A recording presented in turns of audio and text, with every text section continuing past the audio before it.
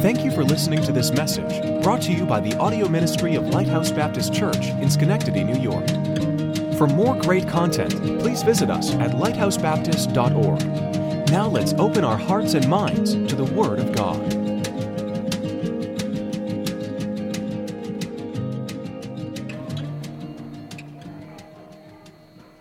I think a lot about that when I say kids. I'll see in a little bit that sometimes I hate to say goodbye to anybody. I just say we'll see in a little bit, because otherwise, you know, if the Lord were to take me or to take you or whatever, it's going to be just a little bit, as long as you know Jesus Christ, and we'll be back together again. Anyways, this message is very close to my heart. And obviously I had Caleb read the scriptures to you because I wanted you to get it into your heart before I kind of reiterate on them again. I want you to know that God loves you, and one day He's coming back for you. And if you know Him as personally as your Savior, and He's going to take you home. And that's one of the glorious thoughts that is in my mind every day, is that one day I'm going to actually be home. So in Luke 15, 1 through 7, I should say in Luke 15, there are three iconic parables: the parable of the lost sheep, the parable of the lost coin, the parable of the lost son. And they all had one primary point, and that is there is joy in heaven even when one sinner repents. Right? There's joy in heaven over one sinner that repents. Father, help me to convey this truth in a way that would establish a foundation in our hearts, that one day, as this foundation is you, that we build upon, we will be in the house that you're building and preparing for us in heaven. So, Father, I just thank you. A lot depends upon the foundation that's built here, on the rewards that we'll get there. But one of the greatest rewards is just being with you, Lord. Just being in your presence and living in your home. So we'll trust, Lord, this will help. And help me, Lord, because this is an emotional thing for me. It establishes where I first took my first steps as a baby, born again, and remembering those moments. So help me, Lord, please, I pray, to convey these truths that would glorify Thee and not me. And we'll just thank you for this in Jesus' name, amen.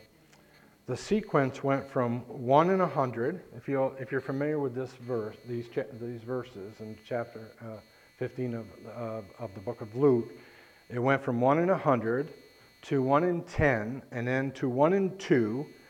And what's interesting here is the audience that was gathered here, right, to listen to Him, to listen to Jesus. It covered a whole spectrum of people. Did you notice that? Sinners, Pharisees. I mean, I would imagine there was every type of aspect of people there, cultures. That words translated as murmured has a sense of whispering between themselves. Perhaps their hands were over their mouths like that. By the way, sometimes when I'm preaching, I can see that going on with you people. I may say something, I see somebody, like this, You hear what he just said, and or whatever. But that what was going on right there at that particular time. So Jesus, knowing what they were saying, although they didn't know that He knew what they were saying, and their pompous critical spirit was in them, He replied with a sequence of these parables. And all driving home the same point. There is joy when one sinner repents amongst those who profess to be godly. And what I mean by that is this. There is joy for those who have a possession of Christ, not those who just profess Christ. In other words, those who know Him have a day coming when they'll be in home with Him. And that's why I entitled this message, Coming Home. So in this first parable, upon realizing one of the sheep was lost, the shepherd left the 99. He sought the one lost sheep until he found it. So the parable, what's happening here, is set forth as a rhetorical question, asking, he's actually saying this: what shepherd, in other words, if you were a shepherd, what shepherd would not do the very same thing if you had one lost sheep go astray, you'd go after him? You could put a lot of analogies in there, like what parent right, who had one child that was going astray, wouldn't do all that he or she could as a parent to get that child, find that child and bring him back home, right? In what job would the owner or the boss in the job, if he had a good employee, wouldn't do everything he could, right, to keep that employee there, and if he got off track, to go get that employee and bring him back home? Why? Because he's so valuable to them.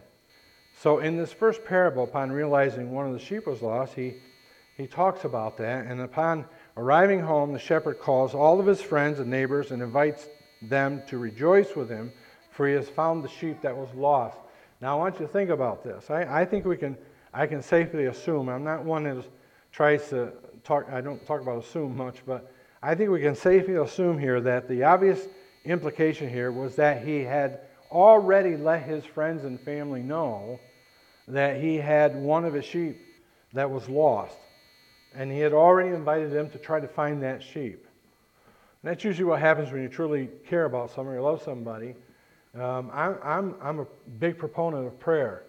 So I am not afraid. I'm not one of those people, I don't want to mention this, please don't mention it. That's not me. Right? I believe prayer works. I believe it does. And so I'm going to tell as many people as I know will pray if I have a problem or if I think there's something that could be resolved just through prayer. I don't like to stand back and say, well, I don't want anybody to know about this. No, I'm sorry, but you're reading me all the way through. I'm going to just tell you what it is, even if it's my own struggle. So what does this mean for us? We are the Lord's friends. That's what we are. We're the Lord's family, and the ones he has asked to join with him in finding his lost sheep. I just believe he had already gotten a hold of all his neighbors and all of his friends and family and told them, I lost a very important one of my sheep, and I can't find him. And he wants them to celebrate with him if he does find them, or maybe they will find him. So we who are born again Christians are friends of Jesus, and he wants to celebrate with us when any of those lost sheep come home. And there may be somebody in here this morning that hasn't come home yet. They're lost and they need a Savior. I hope today would be the day they get saved. So anyways, this is why the message is one message that's very close to my heart. Because it came as a result of my mother-in-law and her influence in my own salvation. I even used this passage when I gave her eulogy and the message I gave at her funeral. She got saved at a revival and delivered that very night. She was living with us at the time, and the very first thing she did was call home that night. Knew nothing about really what she had done as far as biblically. She just knew that she heard the scriptures, she knew she was a sinner, and she got saved. And the very first person she comes to that night was me. She came and we sat at the kitchen table. And she said to me, I don't know how to tell you this, Wade. She says, but I got saved tonight. And I said, good. I didn't know what she was talking about. And she said, yeah. And she goes, are you saved? And before I could get the words out of my mouth, right, because I didn't even know how to answer that question, she says, oh, you must be saved. Because you go to church, you take your kid, and we did at the time, we were going to a church. She says, you've been raising your kids right, you pray before your meals, you take good care of my daughter. I believe you must be saved. Of course, she didn't have enough of the knowledge of her own salvation yet to understand that. She did as she grew. But that's what drove me the curiosity drove me to find out what that meant. And it took about a year, and God sent several people in my path along the way. But finally, one night, a long, long time ago now, I bowed my heart to Christ and gave my life to Him, and everything has changed ever since. And I believe it was about 27 years ago, I think. But while most people go to bed in their own beds, in their own homes, resting comfortably, there are many who don't. And Pat and I know what it's like. That's why missions are so close to us, because there's so many people without homes. And we realize it's hard for those who have homes and have been settled for years to understand the logistics of living without one. All right? And we understand that, but we also can identify with those who have never had a home of their own. You would not know this, but the home that you're providing for us right now is the first home, and it's not even our own, that we've had in years. And when they finally have one, after the many years of not having one, it's very surreal. I recently voluntarily changed many of the things in the parsonage for the better. Why did I do that? Well, it wasn't that I was ungrateful for what was there. I just want you to know that. I just wanted my wife to feel at home and as close to her home as possible. And I knew some of those changes would have to be done for her to do that. It didn't matter that much to me, but because she's my love of my life, and she's been living without a home for so long, I just wanted to be hers. She could identify it as her own. I wanted her to feel every time she arrives back at that house, it would feel to her like she was coming to her own home, even though it's not her own home. But my mother-in-law, in her early years of life, thinking about that, she lived with many hardships, much like an orphan does, without a home. She never had a home she could call her own. I remember when she first got her home and called her home, it was very, very special to her. And she was given up, abandoned really, at a very early age, and therefore she always had a heart for orphans and for foster children and those without homes like herself who were shipped from one place to another.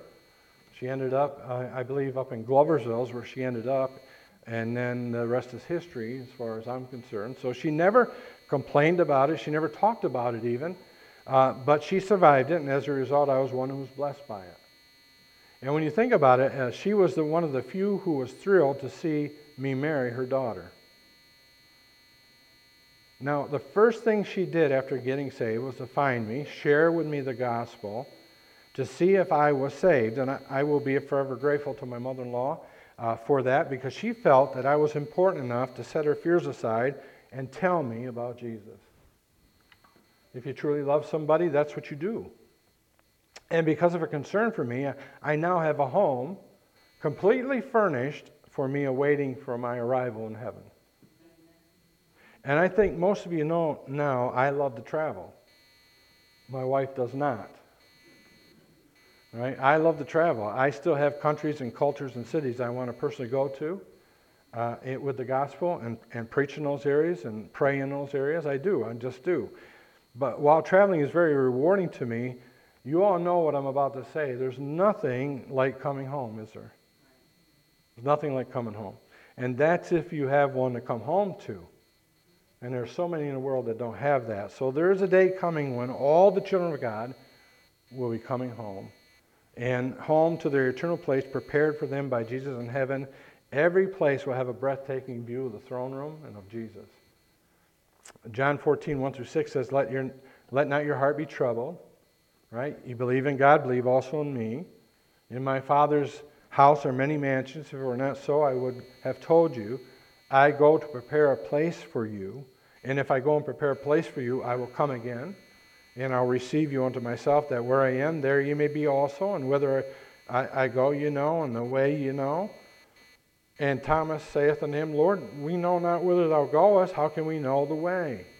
And there's not a more clear verse in all of the Bible than this. Jesus saith unto him, I am the way, the truth, and the life. And no man cometh unto the Father but by me. Isn't that an amazing scripture? I remember going to Canada one time preaching at a funeral. And I got to the committal service and forgot my Bible. Isn't that funny? And I had memorized that, so I quoted that. I quoted that and then gave a prayer and gave my illustrative points at the grave site. And I can remember the son, I think it was the son or the nephew coming up to me afterwards. He goes, and I've never heard it put that way. Right? He said, I've read the Bible, and I don't know what I said. I don't know how I said it, but isn't it amazing how if you got that word in your heart, abiding in you, like we talked about this morning, it just kind of flows out of you, and then someone gets saved or changed by that. And he was a very prominent businessman in Canada. So I want us to notice a few things in this story that are important to us as the friends of Jesus, who he has called to look for his lost sheep. All right? There's three things, and I'm going to go into several other things, but I want you to listen closely. Christ's message here, given here, was to reach everyone.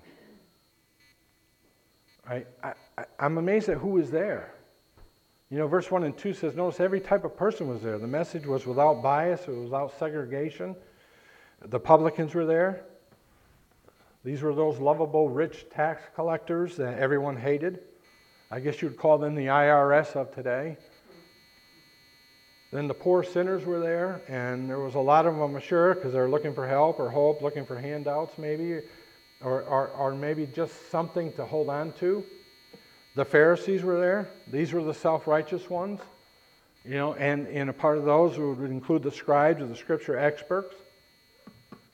You know, I think about social media right now and all of these media platforms, and they say they have fact checkers.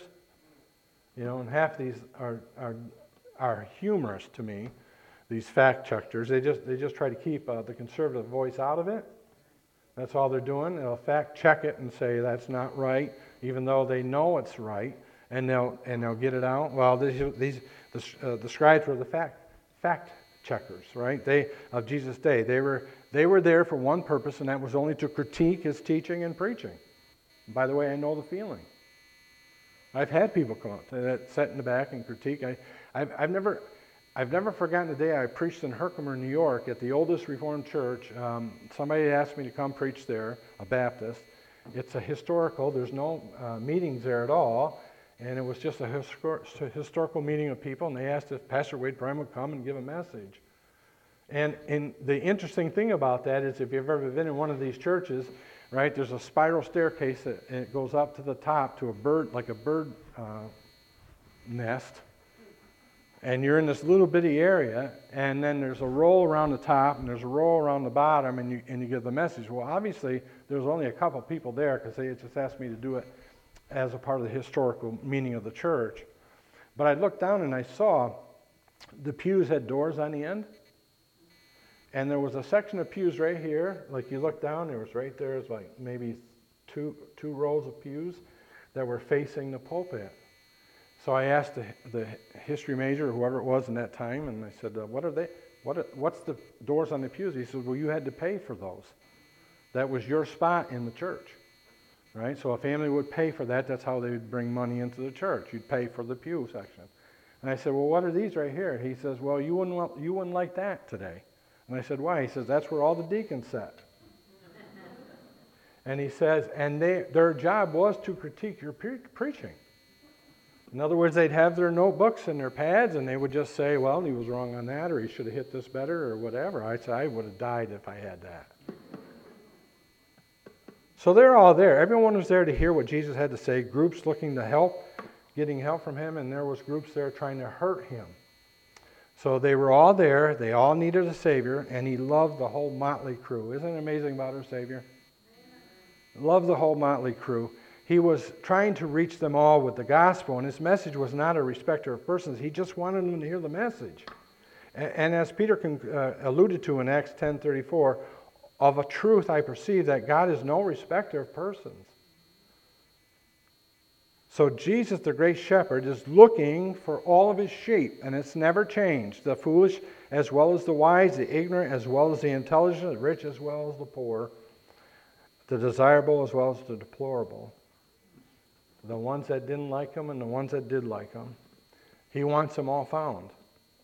So the ones everyone forgets about as well as the ones that everybody knows about. He was searching, or letting them know that there's a search for the hearts of mankind, men and women of all ages, of all kinds. He doesn't want to lose any one of them. Amen?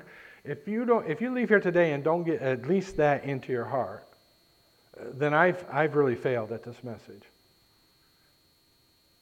He wants you to be searching for lost sheep. That's why he saved you. He didn't just save you to save you. He saved you to become the Christian you ought to be. So he seemed to always think of that one everyone else had forgotten about. That was my mother-in-law.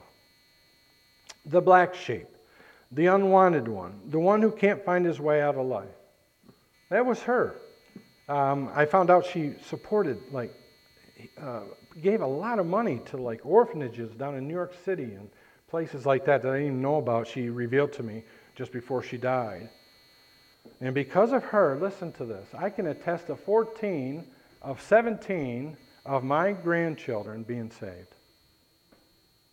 Right? I get saved, lead my kids to the Lord, my kids are leading their kids to the Lord, and it's just amazing how it goes on and on and on. So the black sheep, the unwanted one, the one who can't find their way, listen, that's who we've come to find and to bring home. Concerning the ones who are just trying to do their best sometimes in life, and they just can't find their way back home.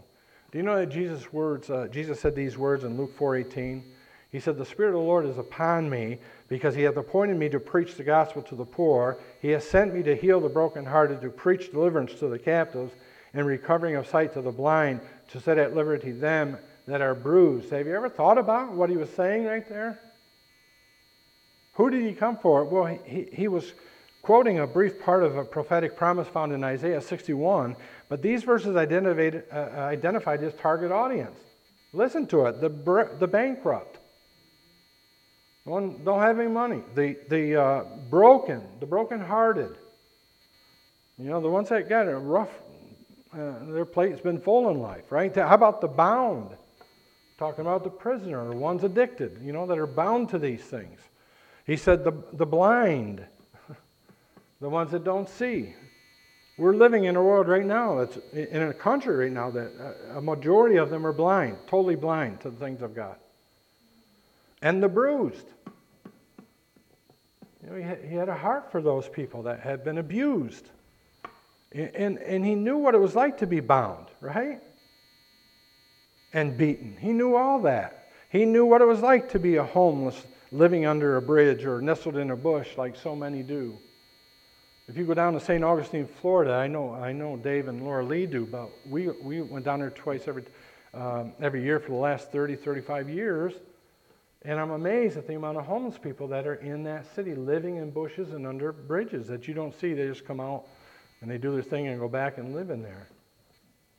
He also knew what it was like to live in wealth and then have to succumb to poverty. He left the throne room of heaven to come down and live in skin. For you know the grace of our Lord Jesus Christ, that though He was rich, yet for your sakes He became poor. Right? That He through His poverty might be rich. 2 Corinthians 8:9. He knew what it was like to be strong and have to succumb to weakness. That's our Lord. It says let this mind be in you, Philippians 2:5-8, which was also in Christ Jesus, who being in the form of God, thought it not robbery to be equal with God, but made Himself of no reputation, and took upon Him the form of a servant, and was made in the likeness of men. And being found in fashion as a man, He humbled Himself and became obedient unto death, even the death of the cross. I've never gotten those verses out of my heart. He knew what it was like living as a king in a palace and then living as a squatter. What was interesting to me in all my third world trips around the world is that in every city you see all the high-rises and all the wealthy people where they live, and you drive 5 minutes out of the city, and it's people everywhere living under tents and tin roofs. They're called squatters. They're just living there under there. I don't know how they go to the bathroom. I don't know how they live there. I don't know how it even works. But there's literally thousands of them everywhere in third world countries. I remember literally going on, years ago, me and my wife went on a cruise, and we went down to, I can't remember the island that we went to, and we got to that island, and it was all the nice motels and the fancy, and then I wanted to get a souvenir, and I walked 2 blocks over, and it's the poorest people I've ever seen on planet Earth. Listen, everybody, Christ's message was to reach everyone. Everyone, not to leave anyone out. Secondly, Christ's method was to reveal to them God's heart or his heart. He wanted to know. He wanted them to know how he felt. And he spake this parable unto them, saying, What man of you have 100 sheep? If you lose one of them, doth he not leave the 99 in the wilderness, go after that which is lost, until he find it? See, with this parable of the lost sheep, Jesus would reveal a critical truth. How valuable people are to him. This is one of the most memorable parables Jesus ever told, and it is a very powerful illustration of the heart of God. He wants everyone to know that the Good Shepherd himself was committed to finding the lost sheep, the ones that he loved. He would search until every one of them was found. So it's clear here, according to God's heart, that Jesus wanted everyone to know how much they meant to him. He asked, wouldn't any reasonable shepherd do that? And it's rhetorical, and yes. No reasonable shepherd would want to just forget about that sheep that's lost. Family, don't miss this one point. If the highest priority of your pastor is not to reach lost sheep, he will not be a good shepherd to you. Now let me repeat that again. And I'm putting myself in a real spot here when I say this, right? If the highest priority of your pastor is not to reach lost sheep, he's not going to be a good shepherd to you who are here, because he hasn't got the heart of God.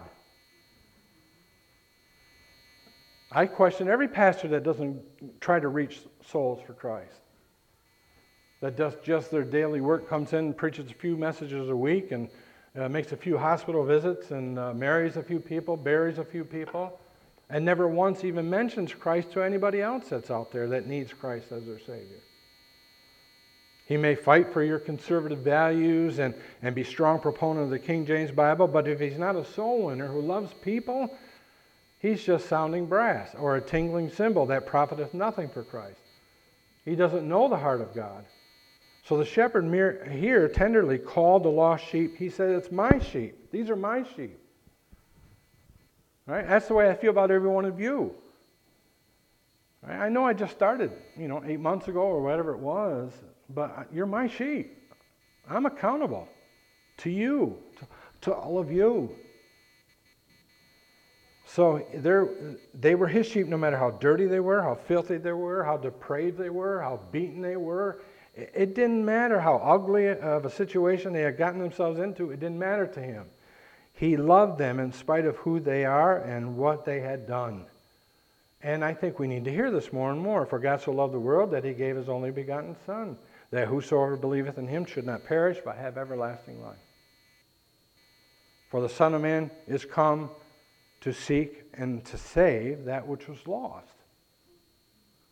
Now he also took care of those he found. Yes, he did while he was here. But his number one purpose, what was it? Is to reach them. And then to reveal them God's heart. And then thirdly, Christ's mission was to return home with them. I love this thought the best, obviously. But he left his home in heaven to find his lost sheep, bring them back home with him. Right? Take them back home. All of us have lost our way because of our sin. We all know that. And Jesus set out to find us, and he wasn't willing to return home without us. And by the way, he was not willing to leave anyone behind. Right? That's why we don't preach Calvinism. He's not willing to leave anybody behind. The Lord's not slack concerning his promise, as some men count slackness, but is long-suffering, not to us, we're not willing that any should perish, but that all should come to repentance. I'm not sure why they don't understand that word all.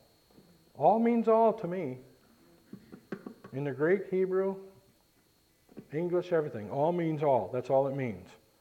So it is the highest importance of Christ's heart that those who trust him be with him where he is, and he wants you with him for all of eternity. And if there's someone here that's unsaved, listen, he wants to bring you back home with him one day. Father, I will that they also whom thou hast given me be with me where I am, in the high priestly prayer, John 17:24. So Jesus Christ is coming again to personally escort his found sheep into his eternal presence. So Christ's message was to reach everyone. Christ's method was to reveal to them Christ's heart. And Christ's mission was to return home with every one of them. So listen to me. This is how I'm going to close this out. It's going to take about 10 minutes. So what exactly does that mean, coming home, then? What exactly does that mean, coming home? Well, I'm going to share with you. I'm glad you asked. Coming home means residing with Him in person for all of eternity. Residing with Him in person for all of eternity. Coming home means we get to be with Jesus forever. Living with God Himself in our eternal perfected state. And I like that thought too. We will be never apart from Him again. The sinner on the cross said to Jesus, "Remember me when thou comest into thy kingdom." What did He say? "Verily I say unto you, today thou shalt be with me in paradise." Let not your heart be troubled. You believe in God, believe also in me. Right? In my Father's house were many mansions. If are not so, I would have told you, I go to prepare a place for you. I don't know if it's a mansion or not as far as the way we see mansions, but it's a mansion to Him that He wants to give to us, and it's a prepared place that He has prepared Himself for us. So He must have put some thought into us. Right? So coming home means residing with Him in person. Secondly, coming home means rejoicing with Him in praise. Do you know, if you turn over, just quickly, turn over to 1 Peter.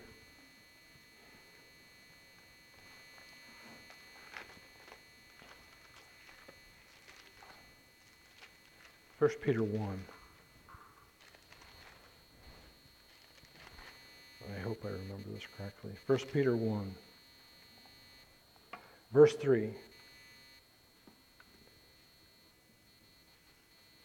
1 Peter 1, verse 3. Blessed be the God and Father of our Lord Jesus Christ, which according to His abundant mercy hath begotten us again unto a lively hope by the resurrection of Jesus Christ from the dead, to an inheritance incorruptible and undefiled, that fadeth not away, reserved in heaven for you, who are kept by the power of God through faith unto salvation, ready to be revealed in the last time. Wherein you greatly rejoice, though now for a season, if need be, ye are in heaviness through manifold temptations, that the trial of your faith, being much more precious than the gold that perisheth, though it be tried with fire, might be found unto praise, right? And honor and glory at the appearing of Jesus Christ, whom having not seen, ye love, in whom, though now you see Him not, yet believing, ye rejoice with joy unspeakable, full of glory, receiving the end of your faith, even the salvation of your souls.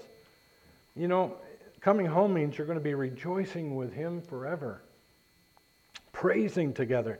You know, Jesus looks forward to the day when His children's work is done and He can bring them home to enjoy them, just to enjoy them. You know, we're flying out of here tomorrow morning at 5 o'clock in the morning, and my son has said, you know, I'm not working right now. I got 2 weeks, just so we can sit down and enjoy each other for a while. You know, because he's so busy all the time, and we're so busy all the time. We don't get those moments a lot. And all I could think of was this verse that I was preparing for this message. At that day, there'll be a whole lot of rejoicing going on, a whole lot of joy to share. At that day, we will celebrate over Him and with Him, and we shall share in the celebration of us coming home. And a voice came out of the throne room, Revelation 19:5-7, saying, Praise our God, all ye servants, and ye that fear Him, both small and great. And I heard as it were a voice of a great multitude, and as the voice of many waters, and as the voice of many thunders, saying, Hallelujah! For the Lord God omnipotent reigneth. Let us be glad and rejoice, and give honor to Him, for the marriage of the Lamb is come, and his wife hath made herself ready. I can imagine what goes on in the heart of Jesus when He sees His church come home. Because I'm thinking the same thing, aren't you? And what it's going to feel like when we see Jesus for the first time and be in His presence in our new home. So coming home means residing with Him in person, rejoicing with Him in praise. And coming home, thirdly, means reigning with him in power. I don't quite understand this one, to be honest with you. I would just believe it by faith. But it's for me, it is so hard to fathom, but by faith I believe it. I will one day sit on his throne with him in his throne room. Do you understand that? I don't get it, but I'm okay with it. I'm okay with it. Revelation 3:20 and 21 says, "Behold, I stand at the door and knock. If any man hear my voice and open the door, I will come into him and will sup with him and he with me." And then he says, to him that overcometh, he says, I will grant to sit with me in my throne, even as I also overcame and have sat down with my Father in his throne. So who is he that overcometh? Well, 1 John 5:5 tells us, who is he that overcometh the world? But he that believeth that Jesus is the Son of God. Listen, if you believe him and you believe on him and you receive him as your Savior, you're going to one day sit in the throne right next to him. Don't understand how that all works, but when we come home to Jesus, we're granted permission. In other words, we can go right in and sit right there. It's to him be power and glory. Amen. I don't understand everything that I read, but I know this. I like what I read. But as many as received them, to them he gave ye power to be the sons of God, even to them that believe on his name. And then finally, coming home means resting with him forever in peace. Resting. I can't wait for that day. Can you? You know how hard life is. You know you retire and you think, oh, we can just enjoy life now. Any of you retirees want to raise your hand and say, oh yeah, it's fun. I don't do anything. I just sit home and just drink coffee. I guarantee none of you do that. You're as busy probably as you were, even more, either trying to take care of the church or take care of your family or whatever it is you're going on. But I want to tell you, one day you're going to be resting with him forever in peace. There remaineth therefore a rest to the people of God, for he that is entered into his rest, he also has ceased from his own works, as God did from his. So let us labor, therefore, to enter into that rest. That's why we work so hard right now. We got a rest that's coming. And we're grateful, aren't we, for Sundays? You know, that's kind of a day of rest for us. It's the Lord's Day. It's not the Sabbath day. The Sabbath day is Saturday, but that's the rest for the Jews.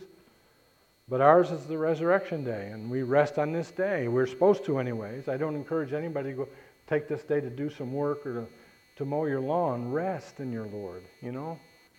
I know it's a day you say, well, I only got a certain amount of time to do things, but I really think you ought to give this day all totally to the Lord. I really do. So, with all of that said, it's the same crowd here today. Unbelievers and believers alike. 1 John 5:12 says, he that hath the Son hath life, and he that hath not the Son hath not life. It's the same Christ, the same shepherd looking for his believers. Jesus Christ the same yesterday and today and forever. Jesus still says, verily, verily, I say unto you, I am the door of the sheep. That hasn't changed. And by me, if any man enter in, he shall be saved and shall go in and out and find pasture. I am the good shepherd, he said, and the good shepherd giveth his life for the sheep. And that means it's the same conditions now as it was then for sinners to be found and saved. Jesus answering and saith unto them, this is the work of God, that you believe on him whom he hath sent. John 6:29. And then 1 John 5:13, one of my favorite verses, these things I have written unto you that believe on the name of the Son of God, that you may know that you have eternal life, and that you may believe on the name of the Son of God. So Christ's message, right, was to reach every single one. Christ's method was to reveal to them God's heart. And then Christ's mission was to return home with every one of them that he finds. Coming home means just residing forever with him in person. Coming home means rejoicing forever with him in praise. Coming home means reigning forever with him in power. And coming home means resting forever with him in peace. Oh, glory, hallelujah, amen. I'm getting myself all excited here. Listen, 1 Peter 2:25, ye were as sheep going astray. All of us were. But you're now returned unto the shepherd and bishop of your souls. The same crowd of people is right here today. The same Christ with the same promises right here today. The same conditions. Faith must be met. Nothing has changed. For by grace are you saved through faith, and that not of yourselves. It's a gift of God, not of works, lest any man should boast. Jesus saith unto him, I am the way, the truth, and the life. No man cometh unto the Father but by me. He also said, but as many as received him, to them gave he power to become the sons of God, even to them that believe on his name. Peter said, neither is there salvation in any other. For there is none other name under heaven given among men whereby we must be saved. Paul said, for whosoever shall call upon the name of the Lord shall be saved. That whosoever is whoever it is. That you can put your name there. Because he came for all people. So with head bowed, eyes closed, hearts open, we invite you now to call upon your Jesus. If you're unsaved, accept his invitation and be saved. If you are saved, I hope the message encouraged you about the day coming when you're going home. If you're unsaved, you just got to admit to Jesus that you're a sinner with no way to save yourself from the penalty of your sin or the wrath of God. And then you just got to acknowledge that Jesus paid your sin debt. He came to find you, to save you, and to bring you back home, to spare you from hell, so that he could have you in heaven for the rest of eternity. And then accept Jesus by faith and the free gift of eternal life. Repent just means turn from your unbelief and receive him as your Savior. For whosoever shall call upon the name of the Lord shall be saved. If you're here unsaved, if you'll sincerely pray right now for Jesus to save you from your sin and receive you as one of his, you'll be safe and secure in his family both now and forever. And you too will be coming home one day to the home that he has prepared for you. I think I'm preaching to the choir, but I don't want to assume anything. Listen, is there anyone here who's being honest with God, that's being honest with God, saying right now, I know I'm not saved and I want to be saved. I just know I'm not. And I want to be saved. By the raised hand, I won't embarrass anybody. Anybody at all? If that's you, if there is someone here and you're afraid to raise your hand, meet me afterwards in the back or come forward at this invitation that Mike's going to give. It would be my honor to help you do that. And as Mike leads his invitation, I think we need to think about a lot of things that come out of this message. There's just people out there that need us more now than ever. And he has taken upon us to be a part of his plan to reach those people.